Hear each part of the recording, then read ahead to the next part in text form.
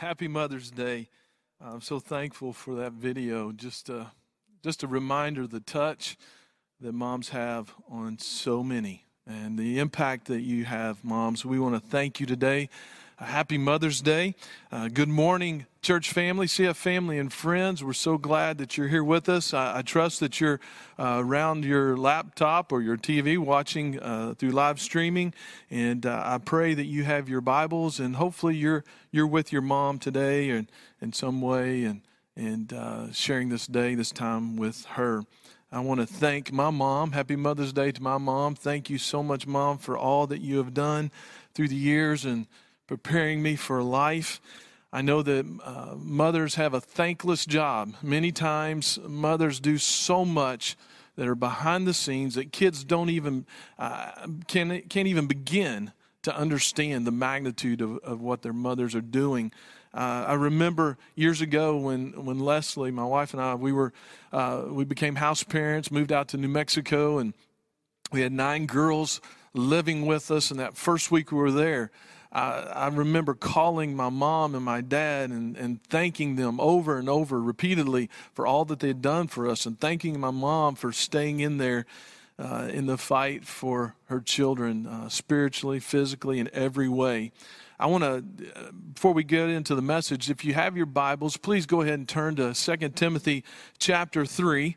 We'll start with that passage today, and while you're turning there, I just want to encourage you moms, because I know that in the world we live in today, there are moms in many different contexts of families. There are moms that are in a marriage relationship, husbands engaging with the wife and the rearing of their children, husbands active in teaching the kids the Word of God. Mom is that helpmate, walking and working with him, rearing the kids in the ways of the Lord. There are moms who are in a marriage relationship, where the dad is just non-existent spiritually, and he may not be the spiritual leader in the home. And so as a mom, spiritually, you may feel like a single mom. And so I pray that today, no matter the situation you find yourself in, that you will be encouraged by God's Word today. And so you may feel alone even in the middle of a relationship. There are single moms today that are struggling to rear their kids in the ways of the Lord and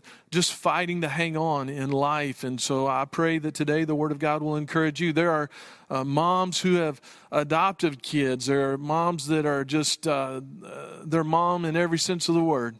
They love their children. Maybe physically they weren't able to bear children, but they have children, and they're living out that role, and they love their kids and desiring to rear them in the ways of the Lord. But we have spiritual mothers as well that are seeking to guide those who do not physically have a mom. And so whatever context you may find yourself in today as a mom, I just want to encourage you, because our world has taken the role of the mother and really emphasize that's the lesser role of the woman. That our world that we live in has encouraged women to step out of their role as a mother, as a wife, and step out into the world and pursue their interest, maybe as in a career, life outside of that family relationship. But I want to bring us back to the Word of God and remind you, moms, there is no greater role that you can fill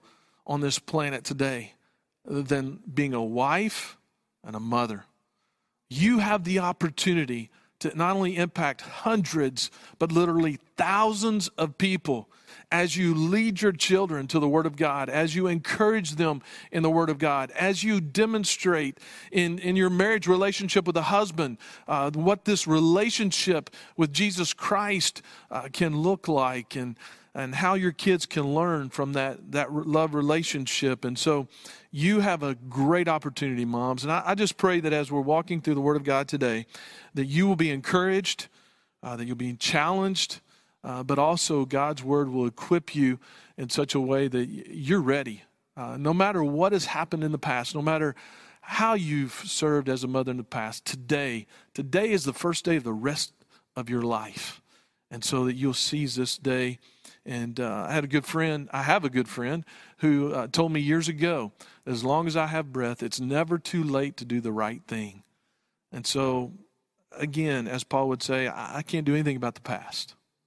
But what I do is I strive forward. I press on. And so we want to encourage our mothers today to press on and as moms. And so if you would, let's follow along in 2 Timothy chapter 3. I'm going to begin in verses 10 and then following down to verse 17. For Paul says to Timothy, he says, "Now you followed my teaching, conduct, purpose, faith, patience, love, perseverance, persecutions, and sufferings, such as happened to me at Antioch, at Iconium, at Lystra, what persecutions I endured. And out of them all the Lord rescued me. Indeed, all who desire to live godly in Christ Jesus will be persecuted. But evil men and impostors will proceed from bad to worse, deceiving and being deceived. You, however, continue in the things you have learned and become convinced of, knowing from whom you have learned them, and that from childhood you have known the sacred writings, which are able to give you the wisdom that leads to salvation through faith which is in Christ Jesus. All Scripture is inspired by God and profitable for teaching, for reproof, for correction, for training in righteousness, so that the man of God may be adequate, equipped for every good work." Let's pray. Lord, I want to thank you so much for your word. I want to thank you for how you have revealed yourself to us. Father God, you've revealed yourself through your Son, Jesus Christ. The revelation as to who this holy God is. Lord, we see Christ. We see the Son of God in Scripture, and we see the life that you lived, Jesus, and we see how you were that suffering servant, how you gave your all. You gave your life to be that sacrifice for our sins. What an incredible love that the Father has for the Son, and the Son for the Father, and how through the love of the Father and his love for the world, the Father would give his Son, his only begotten Son, that we might have salvation, the forgiveness of sins, that we might be moved off of the road of perishing into the blessed life eternal through faith in Jesus Christ. Lord, thank you. Thank you so much for being so gracious, so kind, and so gentle with us. Thank you for your sacrificial love and mercy. Now today, as we walk through the Scripture, Lord, I pray that we be encouraged. I pray that, Lord, we would not shrink back, but we would press on in our faith. And Lord, we love you. I pray that you'd anoint the reading of your word and bless this time. In Jesus' name I pray. Amen. Amen. Well, I felt led to start with 2 Timothy chapter 3 because, moms, you have a challenge. You have an incredible opportunity to share the greatest love story ever in history. This incredible love of the Father for the Son, and this incredible love that God as Creator would have for his creation. You have the opportunity to share that story with your children so that they might have eternal life, that they might be led to that place where that one day they would choose to trust Christ as their Savior. Again, you have the opportunity to tell the greatest love story that's ever been told, that would lead to the greatest life story that's ever been told. What do I mean by that? I mean the life of Jesus Christ. So that through faith in Jesus Christ, our children will have the opportunity to live the greatest life possible through faith in Jesus Christ. And in 2 Timothy, Paul is nearing the end of his life. He has poured into Timothy. And Timothy, as Paul has possibly heard that he may be shrinking back in fear, and he may be struggling with continuing in his faith, and Paul is concerned that he might abandon or be ashamed of the gospel that Paul has been preaching, and Paul is suffering, he's in prison. He writes to Timothy and he reminds him in chapter 1, "For I'm mindful of the sincere faith within you, which first dwelt," where? "In his grandmother Lois and in his mother Eunice. And I am sure that is in you as well." And so Paul says, for this reason, I'm reminding you, Timothy, to do something. And that's to kindle afresh the gift of God which is in you through the laying on of my hands. Where he prayed for Timothy.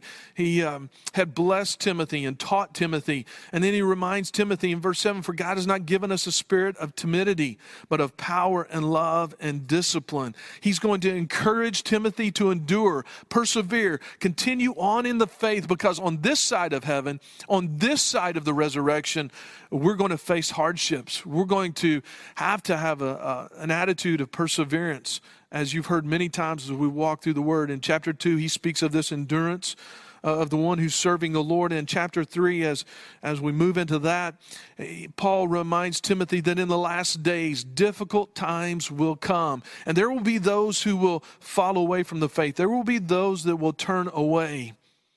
But in verse 10, he reminds Timothy, you followed my teaching. You followed my conduct, my purpose, my faith, patience, love, and perseverance, persecutions. He reminds Timothy that all who desire to live a godly life will be persecuted. And then in verse 13, as we read, these evil men and impostors will proceed from bad to worse, deceiving and being deceived. Timothy, there'll be those who will try to deceive you. There will be those who will try to lead you astray. But in verse 14, you, however, continue in the things you have learned and become convinced of. In that verse, it's a very powerful verse because it points us back to someone who has taught Timothy. It is not only someone who has taught Timothy, but what Timothy has been taught. He's been taught Scripture. He's been taught the Word of God. And this teaching is not something, as you see in verse 14, something that is just head knowledge. What has happened? It's moved to the heart. It has become a part of his conviction. And many times we've said that out of the heart or out of our belief, our behavior comes. And so Paul's reminding Timothy, these things you've learned, they've become a core conviction, a part of your character, a part of who you are. And this comes out of you being taught. Knowing from whom, in verse 14, knowing from whom you have learned them. Well, where did he learn them? Well, it began in his childhood. In verse 15, that from childhood you have known the sacred writings. Again, chapter 1, Timothy had a grandmother and he had a mother that taught him the Word of God, the sacred writings. They encouraged him in the faith. He was part of going to the synagogue, and Scripture says that his father was a Gentile. He was a Greek. And so we don't know his father's involvement in his life, but we do know that he had a grandma and a mom that poured into him, that encouraged him. From childhood, you have known the sacred writings. Now look at what these sacred writings, the Word of God, is able to do. It's able to give you the wisdom that leads to salvation. The wisdom that leads to salvation through faith, which is in Christ Jesus.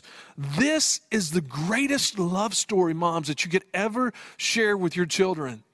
The love of God and His love for mankind, and how through Christ He would give His Son to die for our sins. The greatest love story ever told. That our children would be reared in the ways of the Lord. I'm not going to negate the role of the father. I'm not going to take away from his role to lead out in the family, to lead out in the marriage relationship. But what I do want to stress is that wives, mothers, you are a part of that teaching the children. You're a part of them catching the teaching. From verse 16, all Scripture is inspired by God and profitable for teaching, for reproof, for correction, for training in righteousness. What's Paul saying there? That God's Word gives us the ability to know what's right, to know when we're not in the right, to know how to get right with God, and to know how to stay right with Him. The Word of God enables us to live that kind of life. And so as we come to faith in Christ and we're brought into this relationship with the Holy God through faith in Jesus Christ, He then enables us to live life according to His standard. Now, we know we're all going to fall short. We know we're going to miss the mark. But praise God that through faith in Christ, we get to celebrate grace. So in verse 17, it's the Word of God that enables the man of God to be adequate, equipped. In other words, complete for every good work. As I was walking through this text and I'm thinking about moms, how you have the opportunity to share the greatest love story ever, I went back to Genesis where it all began. Because I think about the sacred writings, I think about what Paul would teach Timothy and how the gospel, Jesus Christ, would be the fulfillment of the Old Testament and the one they had been waiting for. I think about how it all began there in the beginning of creation. And we see in Genesis, again, if we're going to talk about the greatest love story ever, we need to understand how this story began. And so we see God's gracious provision in Genesis 1, where God would create Adam and Eve. Verse 26, then God said, let us make man in our image, according to our likeness, and let them rule over the fish of the sea, and over the birds of the sky, and over the cattle, and over all the earth, and over every creeping thing that creeps on the earth. God created man in his own image. In the image of God, he created him, male and female. Male and female, he created them.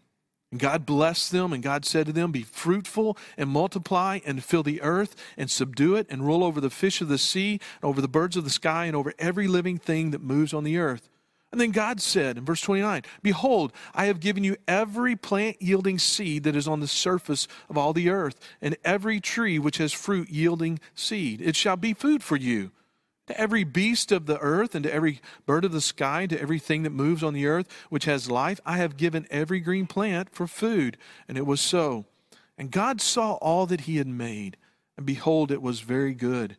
And there was evening and there was morning, the sixth day. Adam and Eve, made in the image of God. They were complete, they were whole, they were without sin. The counterpart to this passage is found in Genesis 2, where God gives us more detail as to this Adam that he created and Eve and the creation of Eve. In verse 18, then the Lord God said, it is not good for the man to be alone. I will make him a helper suitable for him.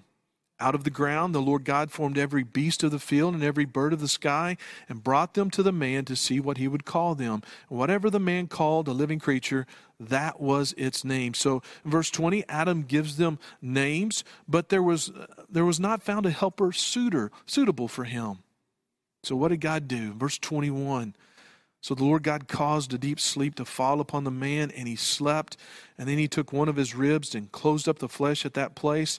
The Lord God fashioned into a woman the rib which he had taken from the man and brought her to the man. And the man said, this is now bone of my bones and flesh of my flesh.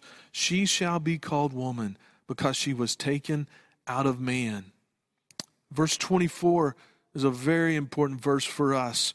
Because for this reason, he says, a man shall leave his father and his mother and be joined to his wife, and they shall become one flesh. What has God revealed to us here in Genesis? At the beginning of creation, God creates everything. He provides everything for Adam and Eve. He creates Adam and Eve in his own image. He places them in a creation, in a garden, that everything they needed to fulfill their identity and purpose as an image bearer was given to them. God's gracious provision. Adam not having a suitable helper, God even fashioned a helper for him. Adam would not be able to fulfill his purpose in ruling over the earth. As we saw in chapter 1, he would not be able to do that alone. He needed a helper suitable for him, so God fashions the woman. And then verse 24, again, this incredible verse that speaks of an incredible relationship. What is it? What do we see there in verse 24? We see a unique relationship where, as image bearers, this man and the woman coming together, they are, it's an exclusive relationship. The exclusivity of this relationship, there's no other relationship like it in the world.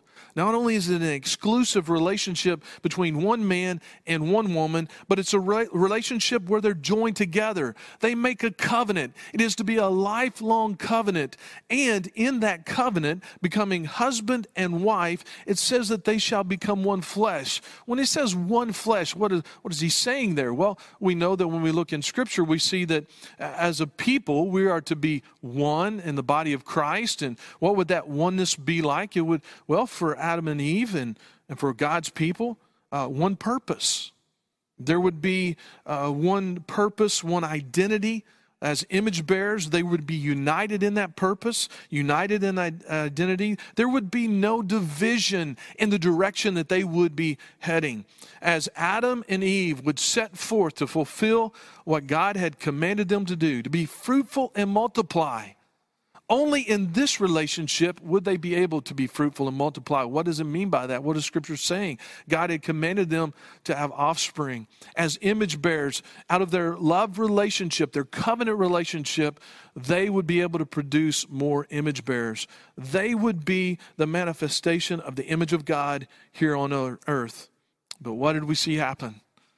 Eve's deceived, and Adam disobeys God. They reject God's provision to fulfill his commandment.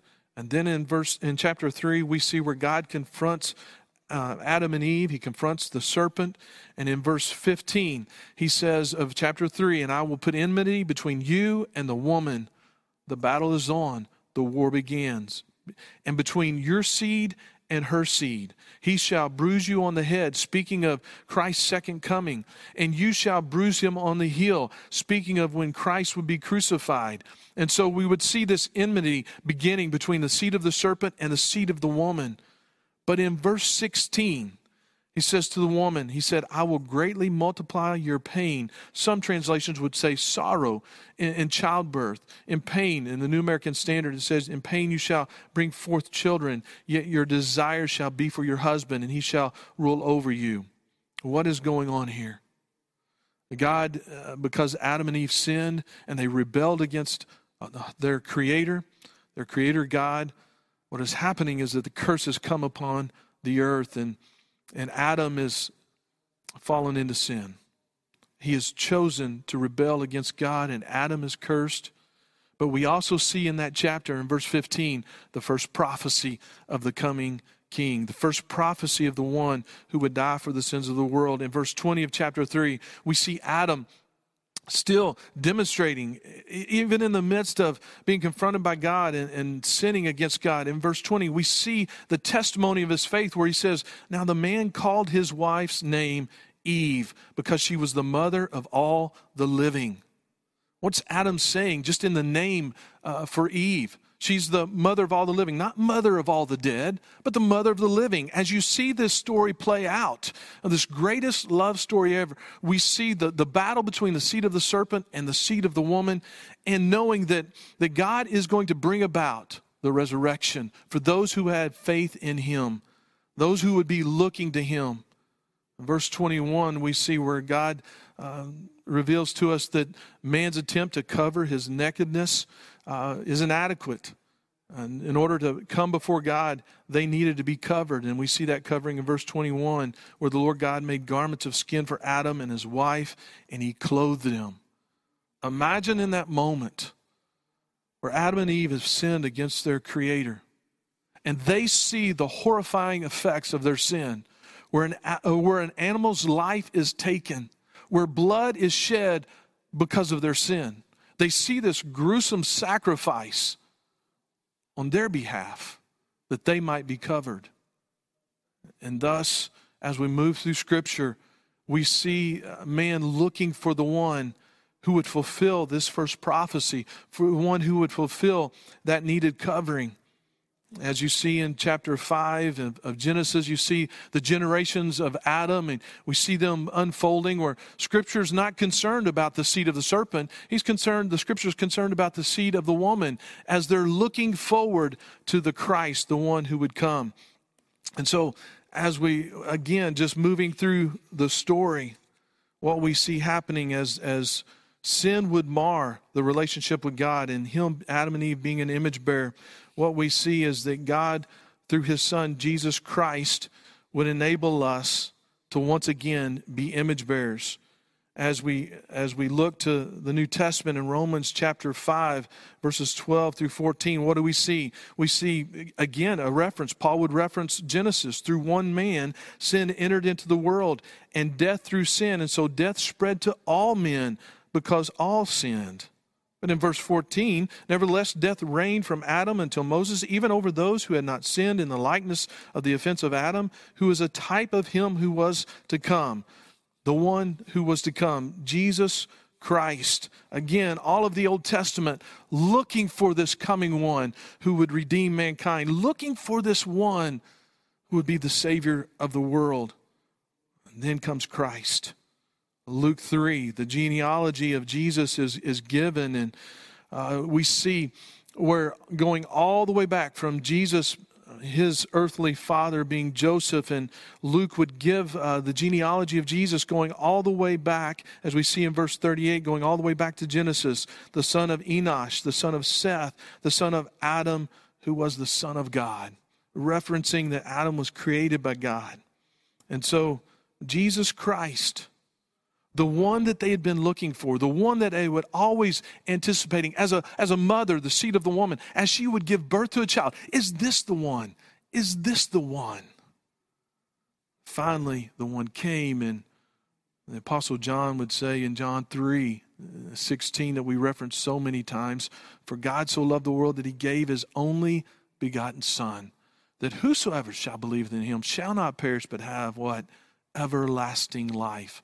Death, the penalty for sin, yet through Christ, faith in Christ, we have forgiveness. And as Christ was resurrected, we shall be also. Scripture, this sacred writings that Timothy would learn, that Paul would teach him about Christ being the fulfillment of these sacred writings, where Timothy would learn these from an early age, the sacred writings, and how this would point him to where salvation would come from.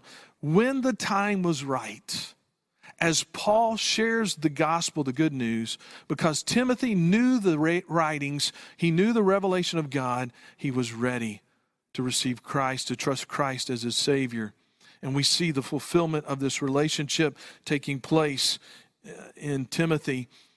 But now, as a church, for Timothy, for the church, the early church, the beginning of the church, and for us today as we have been grafted in through faith and we have become a part of the church, what do we see happening in Scripture? We see Paul referencing that marriage relationship again. In Ephesians 5, what do we see happening? Where Paul speaks of this marriage relationship, he speaks of the husband and wife, and how the wife is to subject herself to the leadership of the husband. The husband is the head of the wife, as Christ also is the head of the church. What is he doing? He's going to be pointing back to Adam and Eve in this marriage relationship. It says he himself being the Savior of the body. That's Christ. But as the church is subject to Christ, so also the wives ought to be to their husbands in everything. But then we see, even in chapter 5 of Ephesians, the exclusivity of this relationship. Husbands, love your wives just as Christ also loved the church and gave himself up for her, so that he might sanctify her, having cleansed her by the washing of water with the word, that he might present to himself the church in all her glory, having no spot or wrinkle or any such thing, but that she would be holy and blameless. What is Paul doing? He's talking about the church, as we'll see later on in these verses. He's talking about this relationship between Christ and the church, and he's going to point back to the marriage relationship, even in the beginning of Genesis, and how this unique relationship, through this relationship between a man and a woman, the husband and the wife, their command from God was to be image bearers. Sin mars the image bearer. And yet now through Christ, in this relationship with him, what are we able to do? Once again, be image bearers. The Word of God would lead to this relationship. The Word of God would cleanse us. He says, sanctify us. What's he saying? Setting us apart for the exclusive relationship with Christ. He would say in verse 28 that husbands ought also to love their own wives as their own bodies. He who loves his own wife loves himself, for no one ever hated his own flesh, but nourishes and cherishes it, just as Christ also does the church, because we are members of his body. In verse 31, he says, for this reason, here's that reference going all the way back to Genesis. A man shall leave his father and mother and shall be joined to his wife, and the two shall become one flesh. Through faith in Christ, we, the church, are brought into this love relationship with Jesus Christ. We are brought into this right relationship. It is an exclusive relationship. It's like no other relationship in the planet or outside of the planet. We're made right with a holy God. And through this covenant relationship, we are enabled to once again be image bearers. And we are able, out of this love relationship with Jesus, as we are a part of his body, as we are joined with Christ, as we share our relationship with Christ with others, other people are able to then receive Christ through faith and forgiveness of sins. And they are able to be birthed into the body of Christ. They're enabled to be a part of the family of God. And we are able to multiply, to bear forth fruit in a world that we live in that's been scarred by sin. Paul would say, in giving this example of the marriage relationship, he says, I'm talking about the church. But even so, husbands, love your wives this way. There's a little more that we can glean from this. Look at the relationship. Christ suffers. Christ sacrifices himself for the bride, for his bride. I look back at the gracious provision in the beginning in Genesis, and Adam and Eve would reject that provision. In order for God to create, he simply just had to speak. But in order for God to save, what did he have to do? His servant had to suffer. And so Christ, he went to that cross that we might have forgiveness of sins, that we might be able to be brought into this relationship with Christ. What an amazing love story. Now, guys, you're there with your families. Maybe the whole family's there in the living room, wherever you're watching this sermon. And guys, some of you say, man, I'm just not into love stories. You may be fooling yourself, but everybody loves a story, and everybody really loves a great love story. How do I know that? Have you ever watched the Hallmark Channel?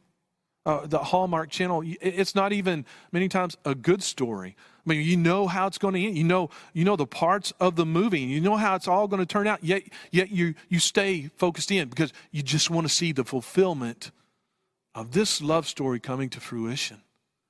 Now, guys, you can fool some people, but you love a good story, and you love a great love story as well, just as much as your bride. You may not just want to admit it, but guys, that's the relationship we're in. And wives, mothers, if you're in this marriage relationship and you're trying to join with your husband and rear your children in the best way possible by teaching them the Word of God and being part of that, I know your husband will fail you. I know Adam failed Eve. I know that husbands thereafter have failed the wife miserably at times.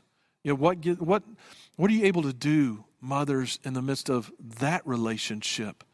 You get to demonstrate the love of Christ to the husband, that even when he fails, even when he's not faithful, you get to demonstrate this covenant relationship, staying committed, and you get to teach your children an incredible lesson about what it means to be faithful to God, what it means to be faithful to this relationship with Christ, to endure, to persevere, to continue on. Paul would say to the church at Colossae, he would say that Jesus is the image of the invisible God. He would go on to say that this Christ, he's the beginning, the firstborn from the dead, so that he himself will come to have first place in everything. And that Christ, through this relationship with him, what are we enabled to do? To bear his image. We saw that in Romans 8 last week, how God uses all things. He uses all things to work together, this good that he's after in us. And that is the fashioning of Christ in us, the witness of Christ in us, that we would bear his image. In verse 29, for those whom he foreknew, he also predestined to become conformed to the image of his Son, so that he would be the firstborn among many brethren, conformed to the image of his Son. Paul would say that in this being conformed to the image of Christ, just as Christ suffered, we also will suffer. Paul would say that's the course for us. And so, mothers, as you are living out your faith, you have the opportunity to share the greatest love story ever. so that you can share this greatest life, this life of Christ, so that your children would be able to possibly live through faith in Christ. And when I say possibly, that they're ready, that in that moment when they would trust Christ as Savior, through the Word of God, as they are taught the Word of God, they are enabled to live the best possible life ever. Well, let me make sure that we understand what I'm not saying here. I'm not saying the best possible life on this side of death. Faith in Christ begins this relationship with the Holy God. What we're looking for is eternity. We're looking for that resurrection. The best life possible will come, will be manifested after the resurrection. We are with Christ and in His presence. Moms, I just want to encourage you. Stay in the fight. Stay in the fight. Share the Word of God. Pray for your children. Two things that I'm very thankful for with my mom. She was a single mom for the first 5-6 years of my life. And there were two things that my mom made sure that I knew. One was the Word of God. She read the Word of God to me. She told me the stories found in the Old Testament and the New Testament. She made sure that I knew God's Word, even before I professed faith in Christ Jesus. And also, here's another thing that I saw her do. She made sure that I knew the power of prayer. There were times when my mother would pray for me. She would pray over me. She didn't know exactly how to pray. She was never taught how to pray, and she just knew God's Word, and she just did what she knew to do. And that God's Word says pray, and so she would pray. She would come against the enemy over my life. There were times as a teenager in rebellion, she would come into my room. She thought I was asleep, but I wasn't. I heard her praying.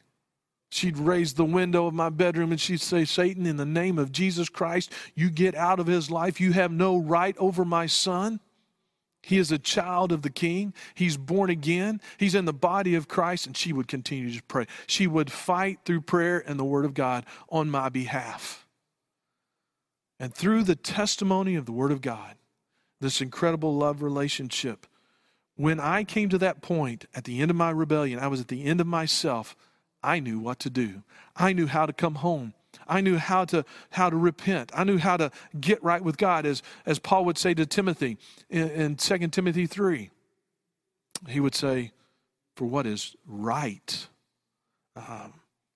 He would say, for what is profitable for teaching, for reproof, for correction, for training in righteousness, so that the man of God may be adequate, equipped for every good work.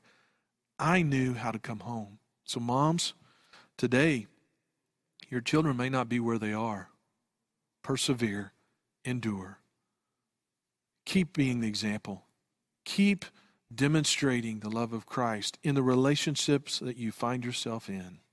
And continue pointing your kids to faith in Jesus Christ.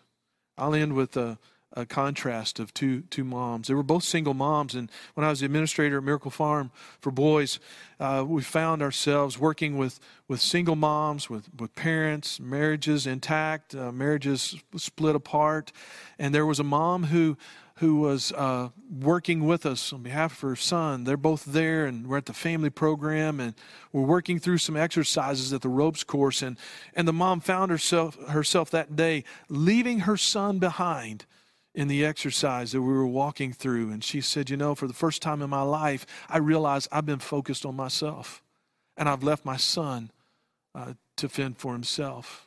Contrast that with another mother who knew Christ, who was working as a single mom to provide for her boys, and she had a special needs son, and then she had her son there at Miracle Farm. And her statement to us would be, I just want him to know that he has the possibility, the opportunity to experience life to its fullest through faith in Jesus Christ. And I need help, and I'm here seeking that help.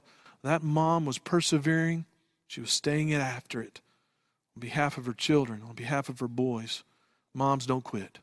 Stay in the fight. Stay after the faith. Endure to the end. So, moms, there's no one like you. You have the opportunity to literally impact generations. Stay in the Word. Stay in prayer. Fight for your kids. I want to ask Alan, if you would, come and close us out in prayer. And I just want to thank you, church family. Thank you, David Klingler, for last week jumping in at a moment's notice. And Alan was under the weather, and I was had a family emergency, and so I'm very thankful for that. And I'm very thankful for this church family. As Alan comes to close us out in prayer, brothers and sisters in the faith, we're in the fight. Stay after it.